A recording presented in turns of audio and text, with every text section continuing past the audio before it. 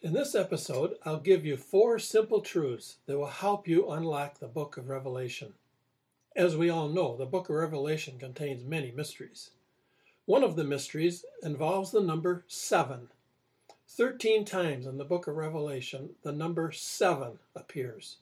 In Revelation 1, there are 3 of them: the 7 spirits of God, the 7 golden candlesticks, and 7 stars in Christ's hand. Revelation chapter 5, there's a couple more of them. There's a scroll that appears of 7 seals. And then there's a lamb, has 7 horns and 7 eyes. In Revelation 4, we see some different kinds of mysteries. There's the 24 elders. Who are they? And who do they represent? And then there's 4 living creatures that circle about the throne. They're full of eyes, front and back. One has the appearance of a lion. One looks like an ox. Another one has the face of a man. And the 4th one has the appearance of an eagle in flight. And there's other mysteries in the book as well. There's trumpets, there's bowls, there's beasts, and there's visions. The writing of the book of Revelation occurred during 66 AD to 90 AD. There's some fluctuation among experts as to the exact time that the Apostle John wrote this book. We know it was in this time frame because within the book of Revelation, it describes 7 assemblies of believers in 7 different cities. This appears in Revelation chapter 2 and chapter 3. These were actual cities that were in existence during this era, and there were gatherings of believers within those cities. And it records the persecutions, the trials, the temptations, the false prophets, and the false doctrines that those believers faced. All of these occurred during 66 AD to 90 AD. During this time frame, Rome ruled the then known world. The extent of his rule spread from Spain and circled around the Mediterranean Ocean all the way back to the Rock of Gibraltar in Morocco. There were emperors that ruled during this time in Rome. One of them was Nero, the other one was Domitian. Both of them were cruel despots, and they forced great persecution upon the believers of that day. They required a sign upon the right hand of people or a sign in their forehead before they could transact business.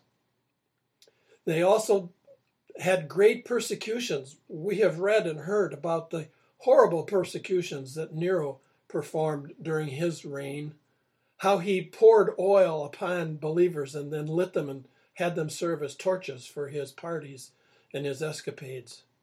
And then there were the beasts that they would unleash in a giant amphitheater, and they would put the believers in there and cover them with animal skins so that the beasts would attack them and kill them. And then there were countless crucifixions of various kinds. Both Domitian and Nero ruled with great cruelty. And we know that the inhumane treatment of these despots occurred during this time period.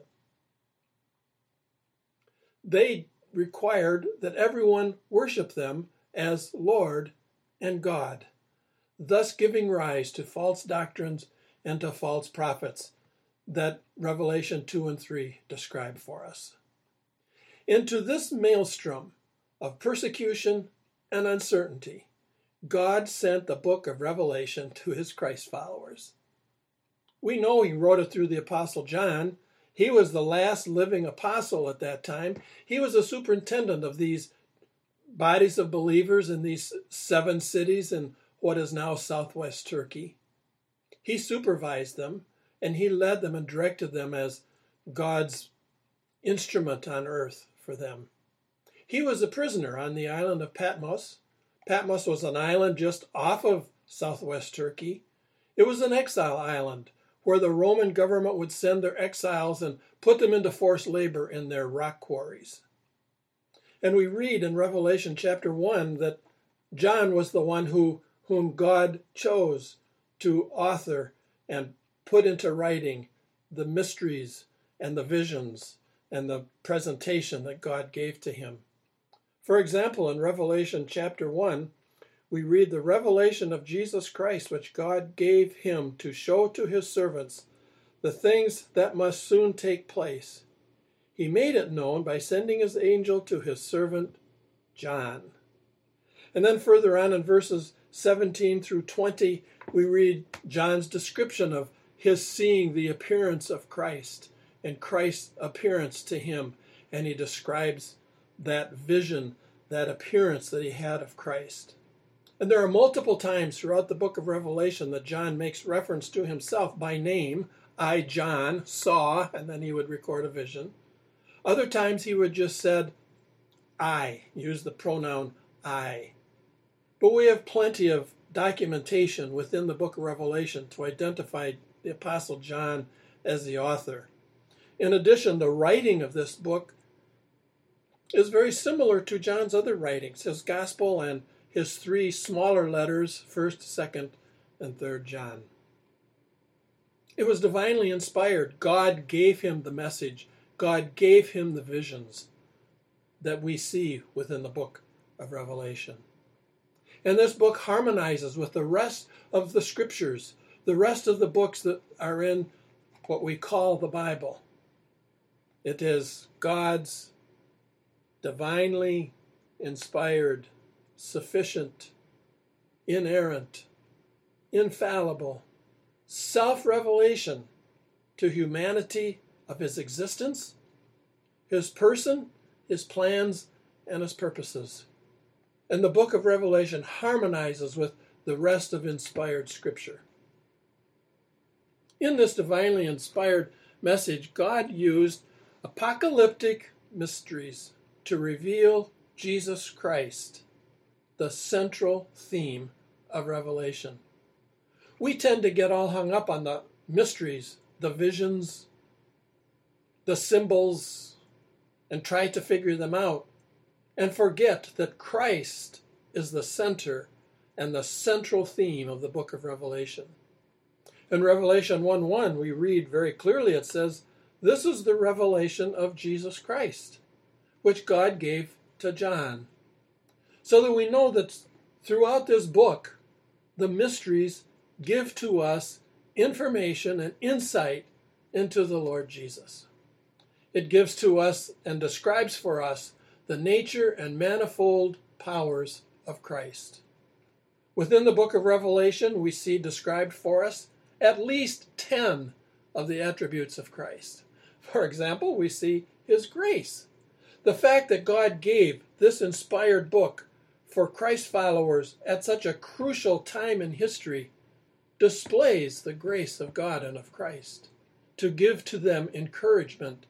And it describes for them the consummation of all things, giving to those believers hope and increased faith to trust God and his Savior, Jesus Christ, in the midst of great difficulty. Furthermore, it glorifies Christ. It describes for us the glories of Christ that we cannot see. We will not observe them and see them and experience them until we are translated into the heavenly realm where he exists. But throughout the book of Revelation, there are visions and descriptions of the glories of Christ and how all of the myriads of angels fall down and worship Christ and ascribe to him glory and honor and praise. And there are visions that describe Christ in unspeakable, hard to imagine aspects of his nature, blinding whiteness, commanding presence. We also read about the justice of Christ as revealed in Scripture. Revelation chapter 20 describes an awful day, a day of judgment, when Christ, the persecuted one, the crucified one, will actually serve as the judge of all the earth. And he will judge all peoples from all generations without exception. And as part of his judgment, he will assign condemnation to some who have rejected Christ and consign them to eternal damnation. To others, he will say, come and join me in everlasting eternity with me. So he will appear as the judge and execute true justice. In our day and age, we have very little justice. We have a lot of cooperation and we have a lot of mixing together, but we have very little true justice. And that day, Christ will rule and govern with true justice. We also see displayed in the book of Revelation the sovereignty of Christ, that he controls all things. He controls all nations from past history into our day and into the days that lie ahead of us. He controls nations, he controls events, he controls peoples. And ultimately, every nation, every ruler, every dignitary, all peoples from all history, of all generations, of all nations, of every tongue, tribe, and nation will bow before this sovereign Lord and ascribe and declare him as Lord and King. The book of Revelation also reveals to us some of the works of Christ, the Redeemer, the Savior of sinners. In Revelation chapter 5, for example, it presents the Lamb, the spotless Lamb, as one slain. Who is that Lamb? That Lamb pictures for us the Lord Jesus. God in his great grace provided a provision whereby we sinners like you and like me, could find and experience reconciliation back to God. He provided a Redeemer. He provided a Savior. He provided a substitute who would satisfy God on the behalf of others, not himself, but others like you and me. He would make atonement for our sin, and he would declare and describe victory over the evil one as prophesied in Genesis chapter 3. This same Christ, as described in the book of Revelation, existed from all eternity past unto all eternity future. We also read in the book of Revelation the confirmation of key biblical doctrines. We find described in Revelation the fulfillment of God's redemptive plan.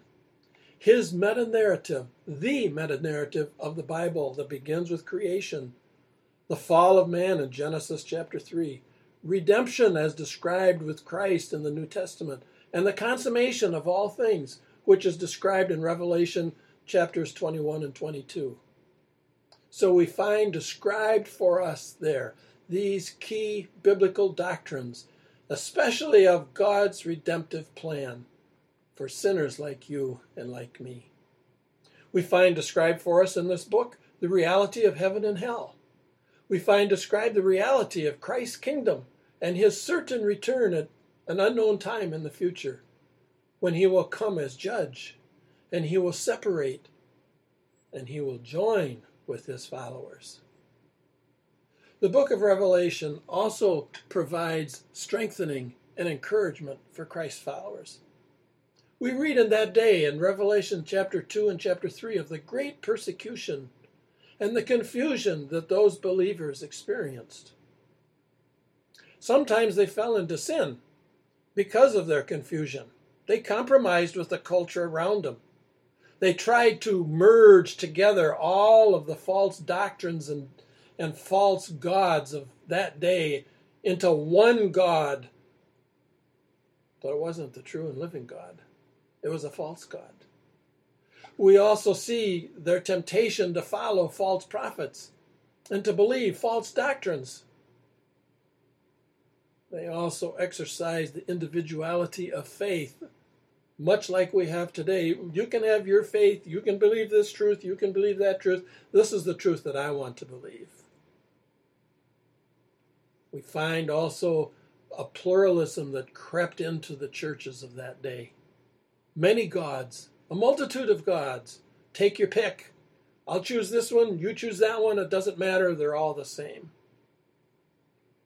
An apathy, an absence of God focus. Chapters 2 and 3 of Revelation describe some very dire circumstances that those believers experienced in that day. As you can see from just this brief discussion, that the book of Revelation correlates to you and to me today. We experience many of the same similar circumstances that those believers faced in AD 66 to 90. There's a persecution of believers. There are many believers throughout the world, in various parts of the world, that experience extreme persecution for their faith in Jesus Christ. We also find that in some nations they demand that everyone worship a certain God other than the God is revealed in the Scriptures. And believers in those lands and in those times face great difficulty. We find also that in that day there was false doctrine. There were false prophets. Many of them proliferate today. We have a multitude of false prophets, and false doctrines abound in our day, just like in that day. The book of Revelation not only confirms key biblical doctrines, not only presents to us Jesus Christ, but it also strengthens his followers.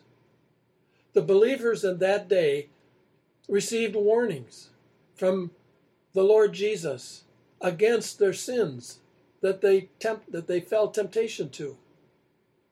And he provided challenge and correction and conviction and called upon them and commanded them to follow and obey the truth. We would experience the same thing today by reading the book of Revelation, because many of those same things that they experienced, we face as well. And the purposes that God intended in providing the book of Revelation through the Apostle John in that day fits our day as well. It's for you and it's for me. Therefore, these truths bring implications. They bring implications of our need of the work of the Holy Spirit in our lives. I pray that the Holy Spirit will take these truths just presented so briefly in this episode to help you recognize the value of the book of Revelation. That he would encourage you to read it. There's a blessing described in chapter 1, in fact, for those specifically who read it and hear it. I pray that the Spirit of God would encourage you to rely upon its truths and to trust them. And last, I would pray that the Spirit of God would work in your life if you have yet to come to faith and trust upon Jesus Christ as your Lord and Savior. I pray that the Spirit of God would open your eyes to see your true condition in need of a Savior. You are separated from God. There is a chasm between you and God which you cannot bridge. The only bridge that provides reconciliation between you and God is the Lord Jesus, and God has provided that for people like you and like me. I pray that the Spirit of God will open your eyes to see your need of this substitute, this provision of God on behalf of sinners like you and like me, the Lord Jesus Christ, the Savior of sinners. I pray that the Spirit of God will give to you a new heart, give to you a new spirit within you that will enable you to call upon the Lord Jesus in faith and trust as your Lord and Savior. Next time, we'll take a look at Revelation chapter 21 and begin to look at the consummation of all things and how those two chapters at the end of the book of Revelation describe that consummation in terms hard to believe in our day and age. If you would like to have notice of when I will have that episode available for viewing, just contact me by email and I'll be glad to make that record and send you a notice when that next episode will be available. Until next time, hope to see you then.